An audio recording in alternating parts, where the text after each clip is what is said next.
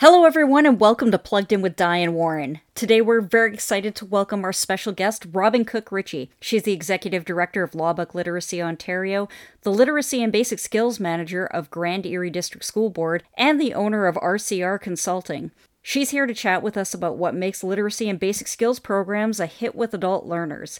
This podcast was produced by the team at Good Learning Anywhere, and our theme music is by bensound.com. We're your hosts, Diane Altimbalek and Warren Butler.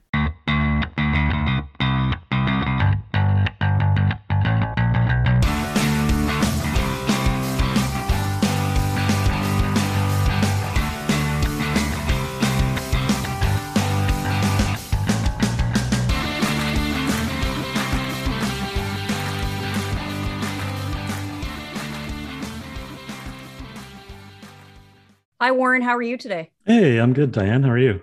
Good. I am really excited about today's topic. I'm super excited about today's guest. All of that. How about you? Yeah, no, definitely. Definitely looking forward to having Robin join us this morning. The day's been off to an interesting start. My one son had a 6:45 a.m. hockey practice, and 4 kids showed up. Oh my So gosh. that's kind of a rough start to the day. Just, everything's opening up. You think people would be a little bit more excited to kind of get back to normal. So that was an interesting start. What do they even do when only 4 kids show up to practice? A lot of skating. Oh my gosh. So that was an interesting start. But as I was waiting, I don't know if have you guys played this game Wordle? Have you guys been playing this at all? I have been far too busy to pick up a new game, honestly. Really? Yeah. So I think this thing, maybe it's just because, working in literacy, it's maybe caught on with me a little bit. It's resonated, but I was able to get the answer in the first try. Oh, that's pretty cool. I'm not even sure how it works. I have not even picked it up and looked at it because I've seen so many people get into it. And I really, really love word games and puzzles and stuff. And as soon as I saw it floating around on my Facebook feed, I thought, this is something that I'm going to get hooked on. And I do not have time to get hooked right now. So I've just been avoiding it at But you know all what the costs. best thing about it is I don't like getting into these things as well because they're addictive and Yeah. all that sort of stuff. But there's only one puzzle per day. Oh, So that's you kind only of get cool. so you only get one shot at it. So I think at midnight it releases a new puzzle.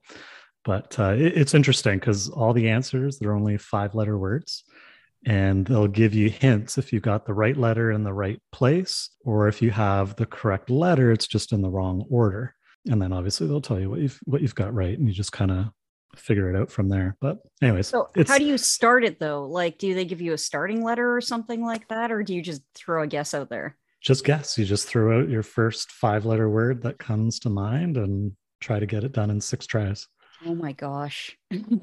Wow. So anyways, that's my positive. So I'm going to start my day with a positive and then carry on from there.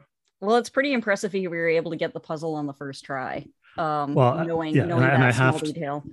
And I have to admit though, because when we were driving to the rink, we were listening to the radio station, and the host, the DJ, says, "I got it wrong," but he goes, "I think I got it wrong because I'm Canadian." And I was thinking, oh, okay. So there's a bit of a hint there. One of the words is color, I take it? No, but you're on the right track. So instead of the answer being a O-U-R, it was just O-R. Okay. I see. Oh gosh, I could talk about fun stuff like this all day long, but we have even more fun stuff to talk about. So without further ado, I want to introduce everybody to our special guest, Robin Cook-Ritchie. And we want to say hi, we want to say welcome, and we want to ask you, what do you do? What is your role in all of these places that we mentioned in the preamble? Well, thank you. First of all, thanks for having me today. I'm pretty excited to do this. This is my first ever podcast. I do lots and lots of things online, lots of webinars, but I've never done a podcast. So it's kind of exciting and a good first for me. And I just want to comment on the Wordle. I too am so intrigued, but I am a compulsive gaming person. So I know if I start something, I will just get obsessed with it. So I've tried not to start doing Wordle.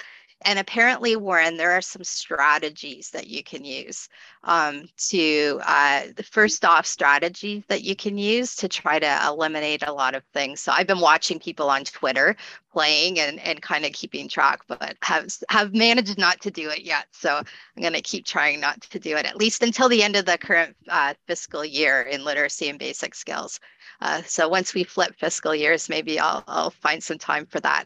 So, anyways, thanks for having me. I'll kind of give you a rundown. I'm the executive director of Lauback Literacy Ontario. So that's a provincial support organization in Ontario. And what we do is we do lots of things. We provide training and support for agencies across the province. Our particular organization doesn't necessarily serve one particular stream or sector. We kind of are open and anybody can be a member, and we'll support anybody who does join our organization or even those who haven't joined.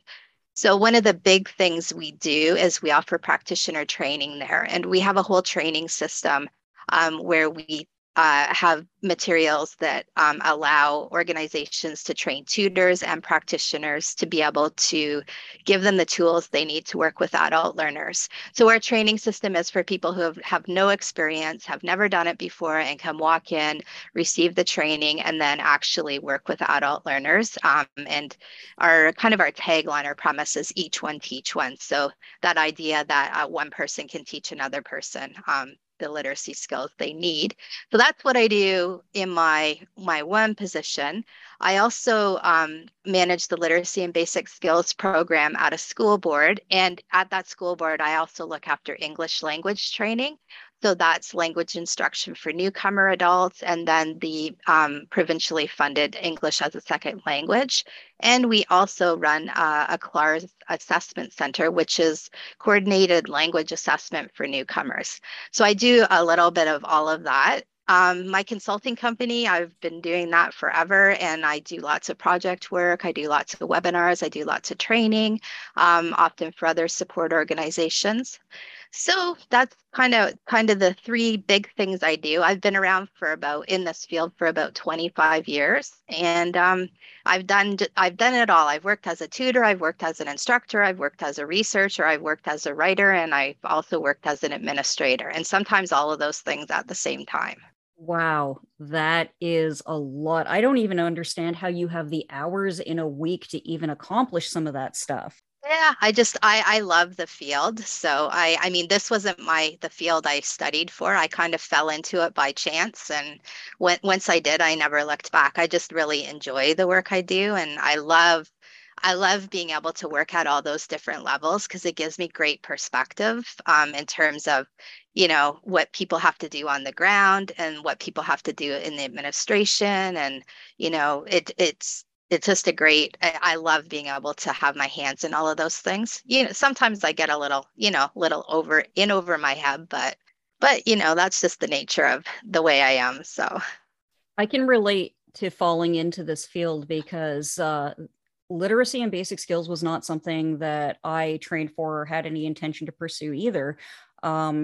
After I had finished grad school and came out with a degree in sociology, my husband had actually met Tina Reid on a plane, and he was talking about how proud he was of me. And she was basically like, hear me out. With her skill set, this might be a field she's really interested in if she wants to get into teaching down the road. And we became friends, we talked and everything. And she was actually the one that called me up and said, like, hey, this organization Good Learning Anywhere is looking for something that's right up your alley. It's exactly what we talked about. You should give this a try. And this has become my home and my career now. And it was just really interesting how something I wouldn't have seen for myself, Tina saw as a really, really good fit. And I'm glad that I trusted her and took her advice on this, because it's difficult to picture myself doing anything else at this point, because I found passion here. Yeah, I totally hear you. I too had somebody who kind of drew me into the field. So I'm actually a lawyer, and I had finished law school, and I had articled, and I was actually I decided that it would be the good time to have kids before I went and started practicing law. And while I was pregnant, somebody who was on a board of a local literacy council, who I had worked for in between university degrees at an automotive manufacturing facility, came to me and said, we're looking for somebody to fill a 4-month contract. We know you're pregnant. We know you're bored. Would you like to come and do that for 4 months? And the timing just worked out, and I went and did that. So that's how I kind of got drawn into the whole field of literacy. And then fast forward, ended up having 2 kids, thinking it would be better to do that than start practicing. And through that process, I just kept working on projects. And Laubec Literacy Ontario actually hired me to do some big project work. And then I just kept doing that. And then the school board asked me to do some work, and I just kind of fell into that. As it turned out, both of my kids ended up having cystic fibrosis, and they're both diagnosed at the same time. So the ability to work in a field that I was loving and not have to sell my soul for work just made sense for me. So I ended up kind of having the best of both worlds. I have flexibility. I worked in a field I loved. I was able to be around and really support my kids. So it kind of all worked out. And the more I worked in this field, the more I loved it. So saying kind of similar, but it was that person who I had worked for before who said, hey, why don't you come and do this? I think this is a good fit for you. I think you would really like it, even if it's only for a little while. So that's amazing hearing stuff like that come together. But now I've got to ask Warren, how did you get into literacy? Because I didn't think that you were trained for this initially when you started your career path either. Is that true? Yeah, very much so. So prior to me joining Good Learning Anywhere, I was a senior account executive for I'm not going to give them a plug, but a major courier company in Canada. And so I did a lot of traveling away from home a lot. And it just started to wear on me a little bit. And oddly enough, it was one summer I was at Linda's house for a barbecue. So I've known Linda's husband since university. We were roommates. And so we were over there for a barbecue, and I was trying to understand what Linda was doing. And she would explain it to me, and I just couldn't wrap my head around it. And she was like, yeah, we're growing, we're getting busy, and, we could use a little bit of help. And I had taken some time off for a parental leave to be with my youngest son. And I was like, oh, I can help. Like I can spare some time and teach a class or whatever it is. And then next thing you know, it just kind of kept growing from there. And it started off as just kind of a part-time contract to help out. And then next thing you know, here we are 12 years later, doing all kinds of crazy things. Working in this field, you learn a lot of different things. You work in a lot of different areas, whether it's training and mentoring and data administration and HR, marketing. Now we're doing podcasts. So it's been exciting 12 years for sure. Oh yeah. It's funny that people kind of view us as, teachers, because we're in literacy and basic skills and we provide those educational opportunities and so forth. And in order to even accomplish that, we constantly have to learn new skills and so forth and keep on going, which is another reason we're so grateful for people like you, Robin, because it's great knowing that there are training facilities. So when we know that there's a gap and we can't quite figure out what that gap is, we can call you. And that's kind of beautiful and amazing, and an example of how awesome some of these relationships that we build can be. It's pretty cool. So we've talked about this at various times throughout this podcast and so forth, is what are the impacts of COVID on your program? We've talked about the impacts on ours. We've, talked about the impacts on us seeking professional development and so forth. COVID was actually sort of the catalyst for us even starting this, because we wanted to reach our partners, but everybody was just webinared out. Warren even several times has actually referred to death by PowerPoint. And we're like, let's just create some content and people can access it on their own terms on a casual basis. So that was the positive that we drew from COVID-19. And we're just kind of wondering what the impacts on you were.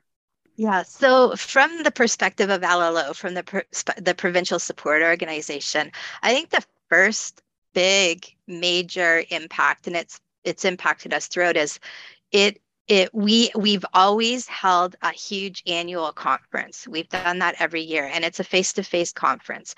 And the thing about our conference, the thing that's a little unique about it is that it was for practitioners, but it was also for learners. So we always had a stream of training that was specific to learners, and we offered subsidies for learners to come. And so it's usually in June. And so, of course, the first major thing that happened to us is we had to decide what to do about that. Obviously, we couldn't do it in person. And I was really hesitant to try to do an online conference because I knew other people were already planning on doing that, people who had a lot more time than 3 months to plan something like that.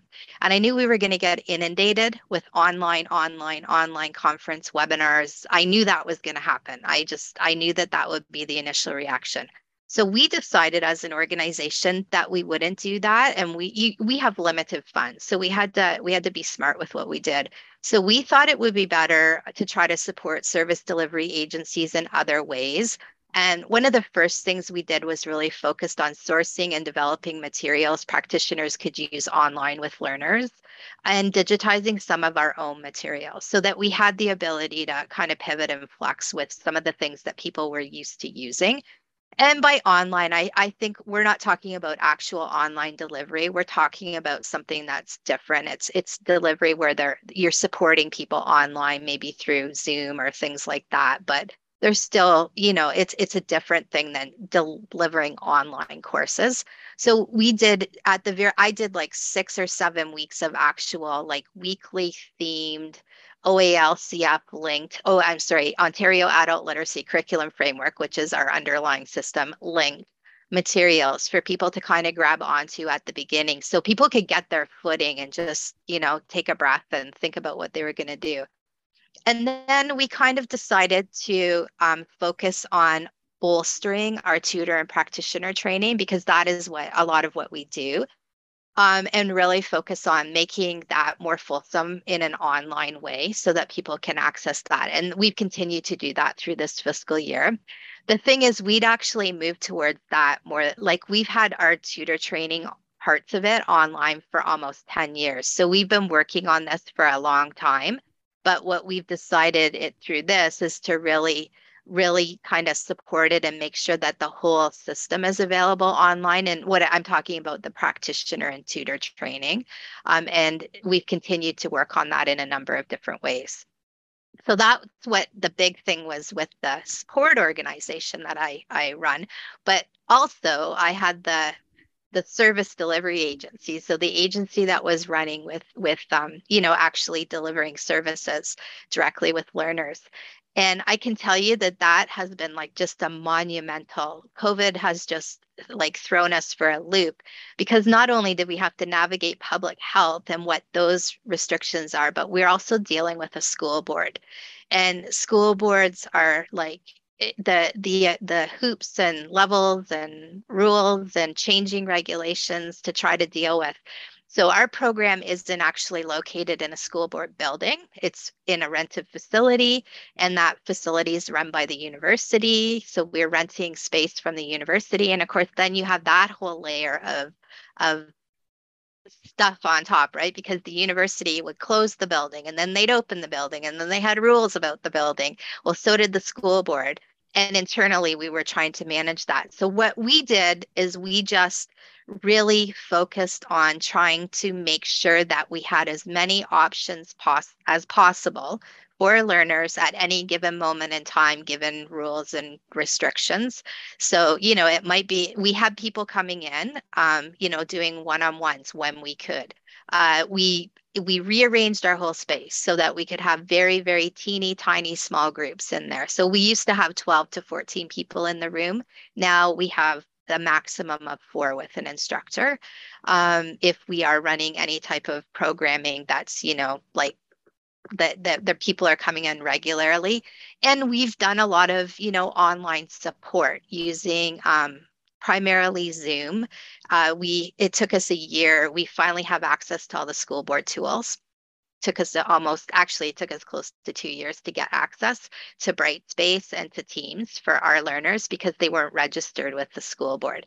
So it's just been like a myriad of challenges. And we've just tried to really, I don't know, do whatever made sense for each individual learner on it. And my staff has just been spectacular at like doing whatever they could to meet the needs of learners. So, but still the challenges aren't over yet because we're still kind of living in this weird la la land of are we open, aren't we open, are the last time everything closed down we just stayed open because I got tired of changing back and forth and back and forth, so we never closed down during this last the January kind of point where a lot of places closed down again, but we kept it very safe, one person at a time, that kind of thing. That is a lot of challenge to endure, and especially heading into, well, 2 years dealing with this. I applaud you and your staff for pulling out all the stops and doing what it takes for your learners. We have a very learner success driven philosophy here at Good Learning Anywhere. So seeing partner organizations and other people in the field doing the same stuff kind of gives me a little bit of a warm fuzzy, kind of makes me feel like we're on the same page, and we're using the field of literacy and basic skills to advocate for people as much as we can. And this has given us a good opportunity to show what we can do in those situations. Not that I wish this kind of pressure on anybody, but I have been very, very impressed with some of the stops that people have pulled out. Yeah. One of the things we had to do too with the service delivery face-to-face program is I really had to, and this for me was hard because I'm very I don't know, not competitive, but I like to meet goals. And I had to give up. Like, I just had to tell everybody, let's not worry about numbers anymore. I don't really care about numbers, because we are never going to meet them given all the restrictions we have. We just can't do it. We've also, we're not getting referrals even from, we get the school board. So I've just said, like, let's just do the best we can with the people that still want to learn and can learn right now and not worry so much about the numbers.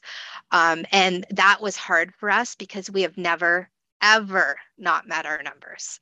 So, and that's a big deal for us. Like, we take pride in like supporting learners, but we also take pride in the fact that we are meeting the requirements of the funder and that sort of thing. So that's been a challenge for us as well. Yeah, and you got to think too with the training element, right? Going through a pandemic, it's one thing, you have to train practitioners and tutors and things like that, just about instructing. But now we're going through, there's a lot of other barriers that are popping up through this pandemic, and it's almost like practitioners are part social workers, part teacher, part life coach. They've got to offer a little bit of everything to support everyone, and that's hard. It's not easy. It can be draining on people. It can be draining on staff, and but I think to have good leadership, it really helps kind of support everyone, get through it together. And one thing too is LBS instructors tend to be a very, very flexible bunch to begin with, because we have to deal with a lot of things like assessments and identifying different learning styles and supporting people who have various challenges. And, like we had already mentioned, we're constantly learning, constantly training, constantly upping our skills base and everything. So one thing I do feel fortunate for is I feel like we are a really, really adaptable group, and we will get through this. And, this is a good segue into the next point I actually wanted to talk about is partnerships. We're very, very driven people, just like you, Robin. But yeah, definitely competition or competitiveness is definitely the wrong word, because we do rely on our partnerships, especially to foster blended learning opportunities for our learners, because Good Learning Anywhere is a 100% online organization. And our parent organization, Sue Hudson Literacy Council, deals with face-to-face learning through their learning center. So there's very, very little crossover between the blended opportunity with our on-the-ground staff and our out in digital space Good Learning Anywhere program. So we rely on a lot of other organizations in a lot of different areas of the province. So we're wondering what your experiences are with blended learning and working with e-channel and partnership organizations. So I guess I can look at it from a few different perspectives. one of the things that I've had the opportunity to do through my consulting work over the last, several years is work with the e-channel organizations every year and participate kind of it as a facilitator through some of those discussions. So I'm kind of lucky because I have a lot of knowledge and information about e-channel. And I think that's one of the, like, to me, because I also look at it from the other side of the coin as a program, a service delivery program, and then a support organization. I think one of the challenges continues to be just people understanding and knowing about e-channel and knowing that blended learning can really benefit learners, and it can also benefit programs. I mean, programs that are stretched and maybe can't fill every need, there's needs that e-channel can fill. So from that, I'm lucky because I have that perspective because I know about e-channel. I think from a support org point of view, what I try to do, we use social media a lot to communicate. And, we also have newsletters and those types of things. So we try to promote e-channel on social media channels so that our member programs know about it and understand that it's out there and that it's something that they can access. So I think that's one of the things. From a program, a service delivery agency, we have had and encouraged learners to participate in e-channel courses over the years. Not a ton, I'll be honest, but when it makes sense, when we have a learner who there's something that they want to do and it's available through e-channel, through one of the e-channel organizations, and it makes sense for them to participate in that, then we have encouraged them and had them actually complete some courses in that way. And what's nice about that is that they can still work with us and can work with e-channel at the same time. And often the learners that we're working with or seeing don't have access to the technology and things like that. So we can give them those supports in-house. They can complete the courses while they're in our facility. And it allows us to support them through that process if there are any challenges that arise. So, I mean, honestly, we haven't done it a ton. We've done it when it's made sense. And it can be a really beneficial thing for people to participate in. Yeah, and that's one of the things, and I think I'm always the first to say it, is, I think online learning and e-channel, it's not for everybody. Like what Robin's saying is, if it makes sense for that person and that individual, it's an option that's there, but it's not for everybody, and that's okay. There's certainly nothing wrong with that. Yeah, I think it's important. I mean, when I'm kind of have my, support org hat on, I like to say to encourage people, or, when I'm out doing training, I've done training and I've incorporated, talking about e-channel. One of the things I try to kind of explain to people is that, first of all, you're not having a client access or a learner access e-channel. It's not like a competition, right? Like, you're not competing for clients. It's about what's best for the client. And sometimes organizations just don't have the capacity to offer everything. The reality is we take learners in and they could have like there's an infinite number of goals that they could have. And sometimes like you can't develop curriculum or lay your hands on curriculum or support people in every single thing that's out there. So using e-channel as a resource when you're kind of a brick and mortar program to access for learners content that maybe is going to be hard or challenging for you to access is I think a great way to look at it. It takes the pressure off of the program.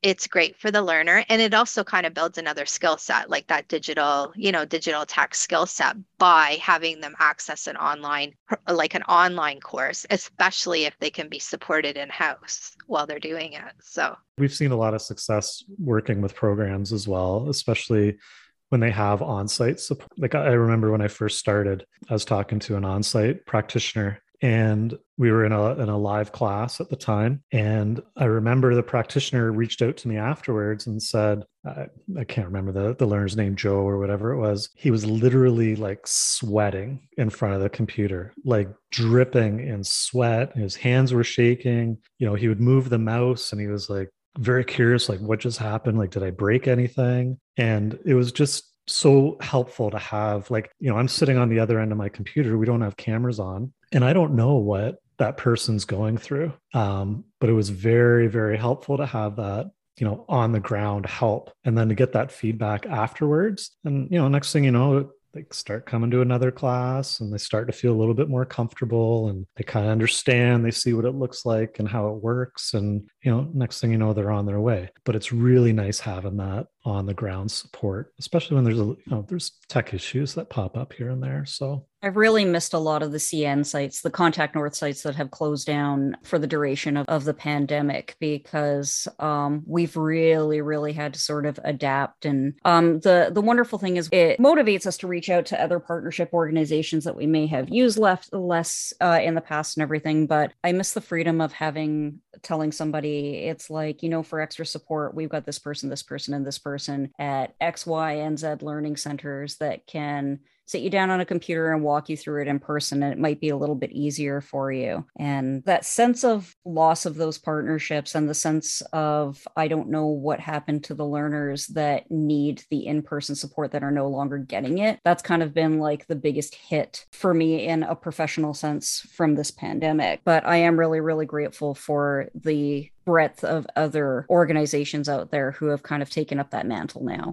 Yeah, I was just going to say, one of the things that Contact North, so Contact North support obviously supports the 5 e-channel organizations as well. And I do some work for them. As I mentioned, I've had the opportunity to work with those organizations. One of the things that is being worked on this year is kind of like an outline of skills that somebody should really have in order to take an e-channel course.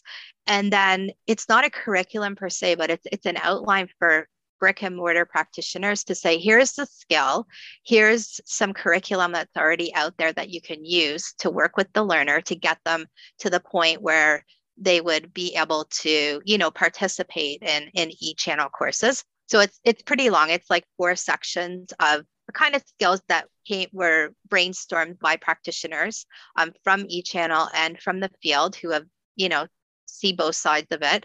And it's something that I think will be helpful for brick and mortar programs. I'm using that term just to kind of distinguish, but those programs to say, okay, well, here's all the things that would make sense. Here's the skills people need to really be able to participate fully in an e-channel course. And I don't have to reinvent the wheel. Here's like a link to something to walk, to get those skills, to build up those skills. So that is something that's being worked on. But I hear you about that, like those other places closing down, and even, like the closure of the CN sites, but libraries haven't been open. There's so many different places where people would be able to access the technology. Employment service agencies, that's another one. So, they often have computer labs and people can access those.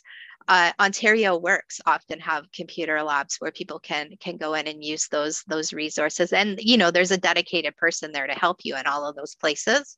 And all of those shutting down, opening, people just don't have options. And of course, we don't have the infrastructure in LBS to hand out devices to everybody. And we don't have the infrastructure in the province for people to have access to good internet. And, there's just so many issues right now. That's actually something that really, really kind of sticks at me, is the lack of digital equity and some of the things that the province kind of spends money on when they could be working on bridging those gaps. And something as simple as blanket public Wi-Fi in a remote community doesn't seem that out for me, or satellite internet or something, because if you have access to the connectivity, that it doesn't solve all of the issue, but it kind of makes the issue a different level of manageable, because then we only have to worry about the devices. If everybody can get on the internet and the only roadblock is the devices, maybe we can start working with other programs or charities or something like that to work on that stumbling block. But that is a different rant for a different time. So we should probably spin this into our next topic, which I think is a fun one. We want to ask you what your least and most favorite parts of working in this field are. So that's a good question. I think one of my favorite things about working in the field is honestly working with people who like what they do and are here because they like what they do. Because nobody's in this to make $1 million. If you're working in this field, you're in it because you actually like what you're doing for the most part, or you don't last long, right? That's why we have a lot of churn in this field because people don't last long. But the people who have been around for a long time are here because they love to be here. So I love that about the field. And the other thing I love about the way I'm set up is that even though I work in administration, kind of in all the jobs I do, I still work in a face-to-face program and I actually get to interact with learners. So the program I work in is very small. And so if somebody's not there, like an instructor is not there, I actually might have to take the class over for the day. And that's fun. And usually I have no idea what I'm doing at that point, and that's okay. But I still get to interact with the learners and I get to see those success stories for real. Like I'm actually involved in them. So I love that because it's super motivating. And the other thing I love about this field, I have a real love for the developing like the online learning for practitioners and trainers. That's kind of always been the thing I love to do. So that like the problem is I never get a chance to ever finish anything or do anything because I'm too busy doing all the administration. But I do love that. I love that that's my creative outlet. So I love technology. I love building courses. I love doing all of that. I just don't get enough time to do it as much as I'd like. I hear that. I get really, really excited because my favorite part about this job is creating new curriculum. It's great teaching and everything. I do really, really love that aspect of, well, I do like interacting with my learners through our mentorship aspects and so forth. But the part of the year I always look forward to is our summer course development. So I definitely hear you there. But you seem to have your hands in a lot of different practices, and you seem to be accessing the admin and the learners. You're involved in so many different aspects of it. So you must have some really, really good best practice ideas for successful LBS programs. Yeah, I mean, I think one of the things I've always tried to maintain and I think is really important to successful programs is the community, like when you're talking about, face-to-face programs, is community connections, because the majority of programs outside of the e-channel programs, they're located within communities.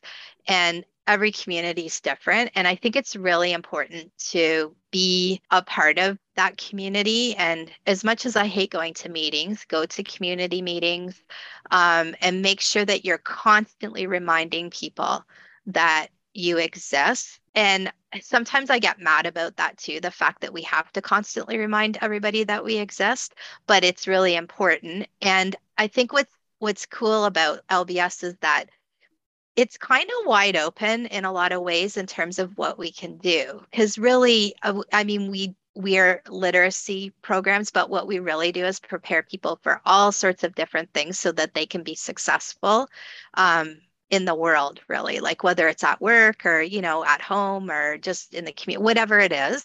So I think it's important if to be a successful program to make sure that your community partners and the community knows that you can fill all those needs.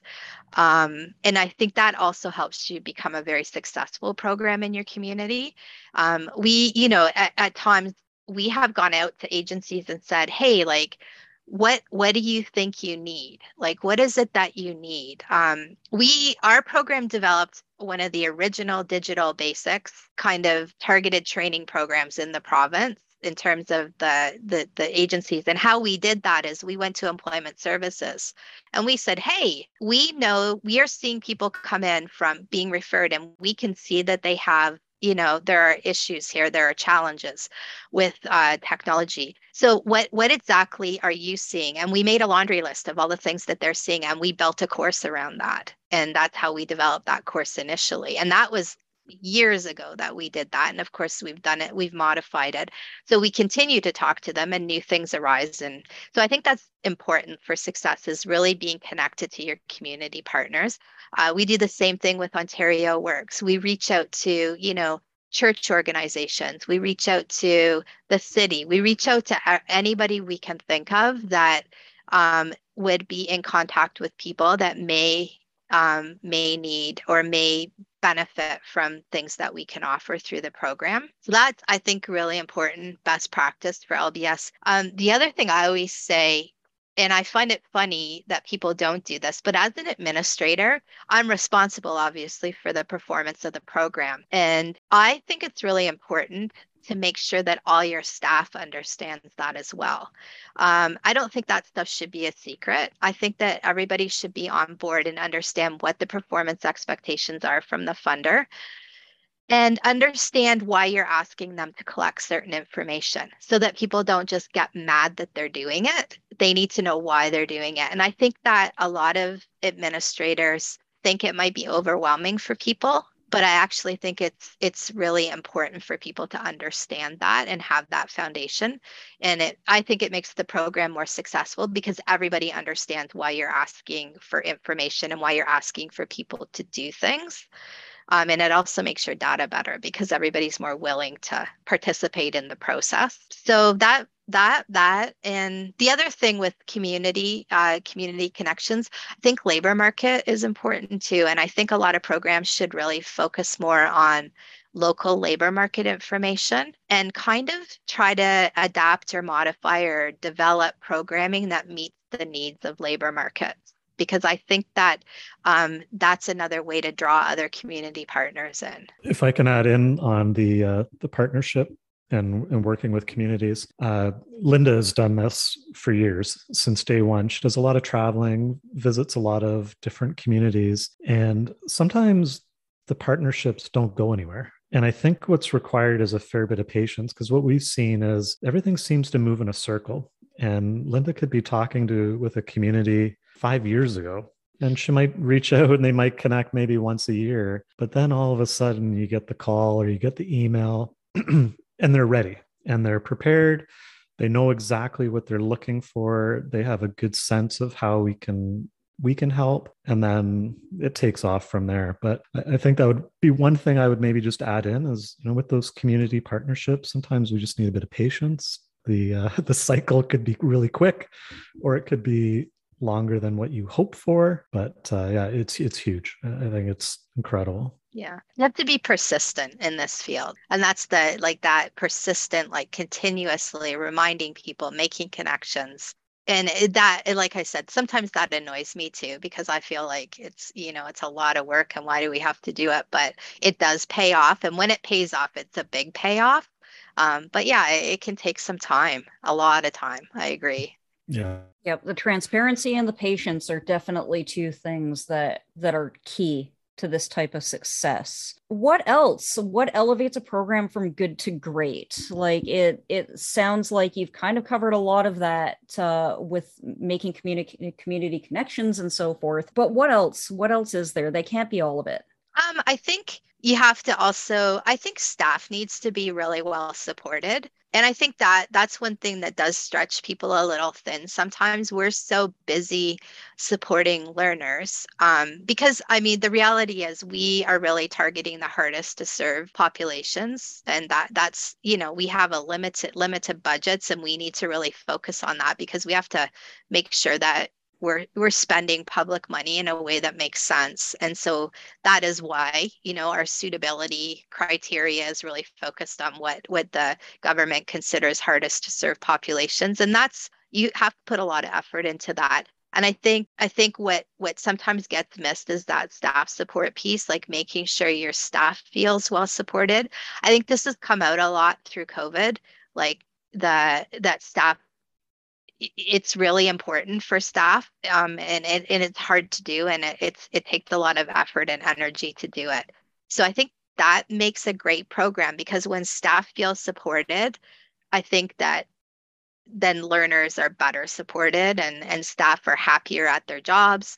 I think giving staff the opportunity to think outside the box too is good. I like to challenge my staff and say, if you ask me a question, I never usually give them an answer. I kind of give them the tools to find the answer themselves.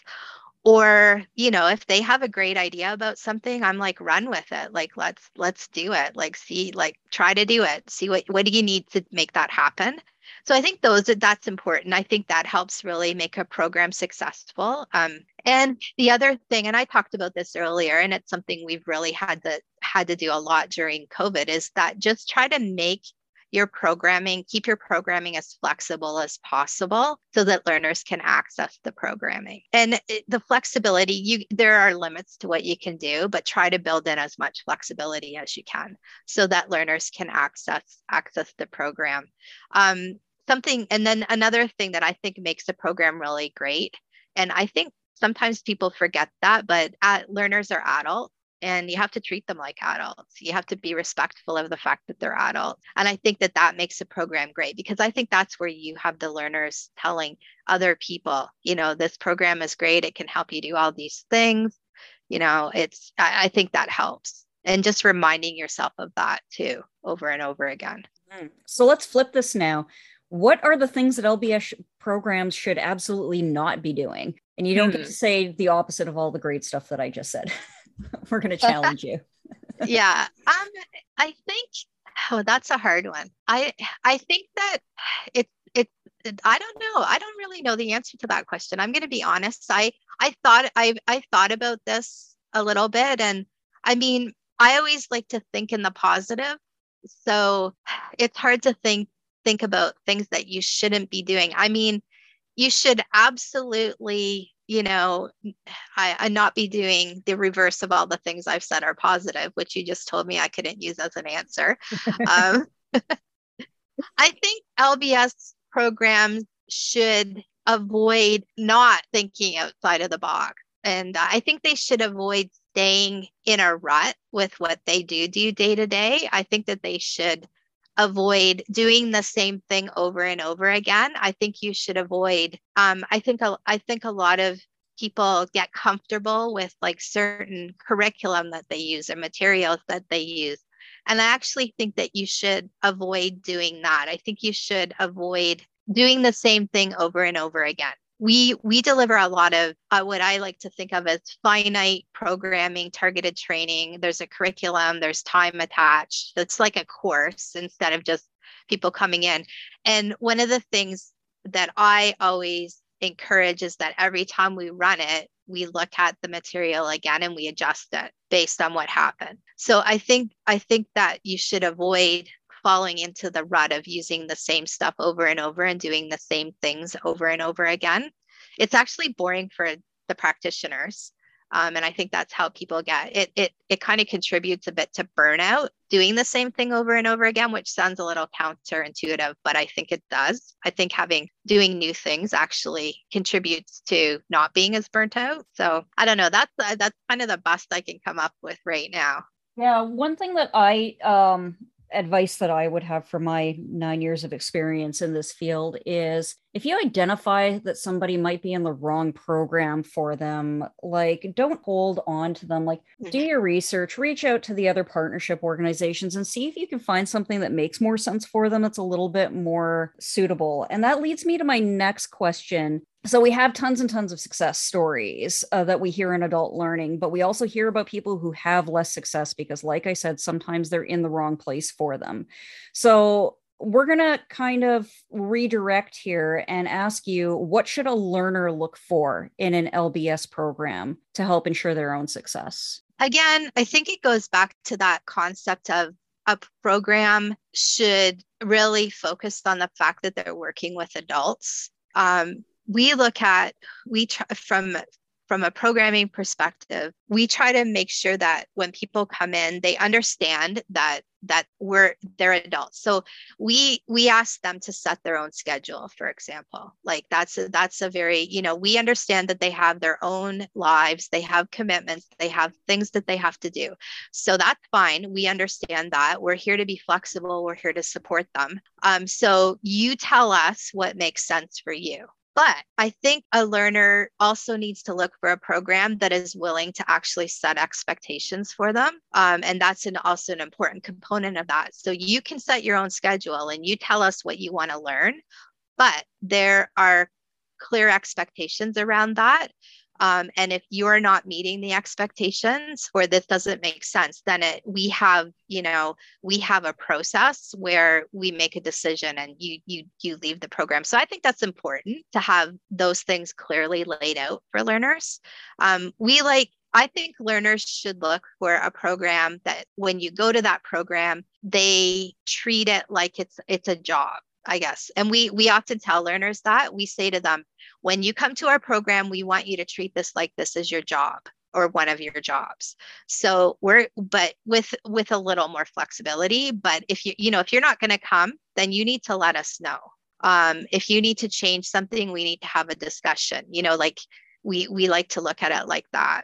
And I think that learners should look for programs that are clear about that. They're willing to support you. They're willing to be flexible, but they're also willing to set, some parameters around what they do.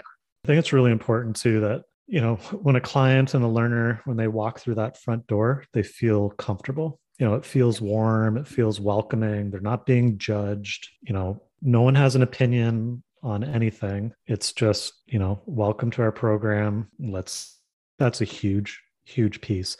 Because if people don't feel comfortable, or if it feels too much like a school and it's too mainstream, and that didn't work out for them the first time around, maybe that's a sign too that it's just not right.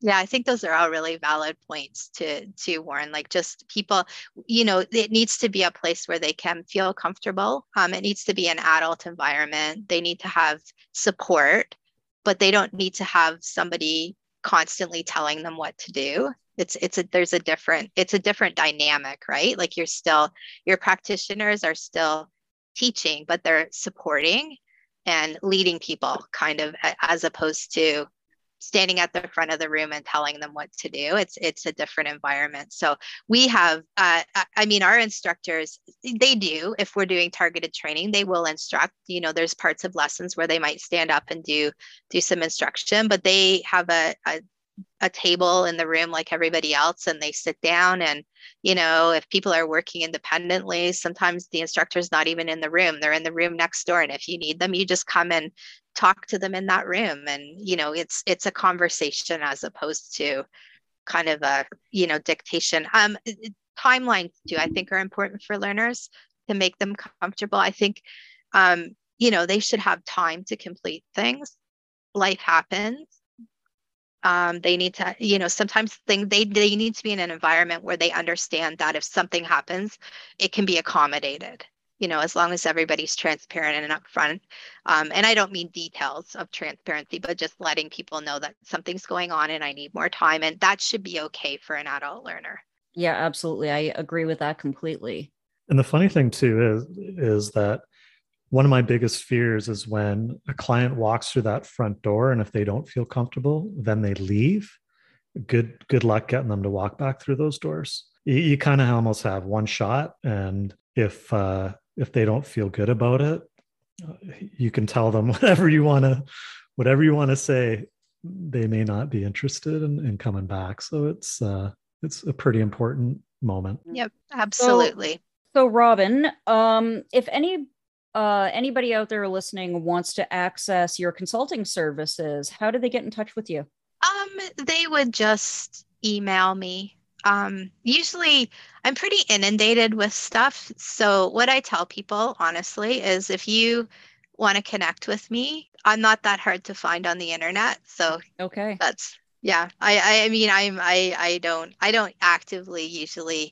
don't actively pursue work usually. I end up doing things as asked. So I try not to. I leave it up to people to use their research skills to find me if they need to find me. I'm really not that hard to find.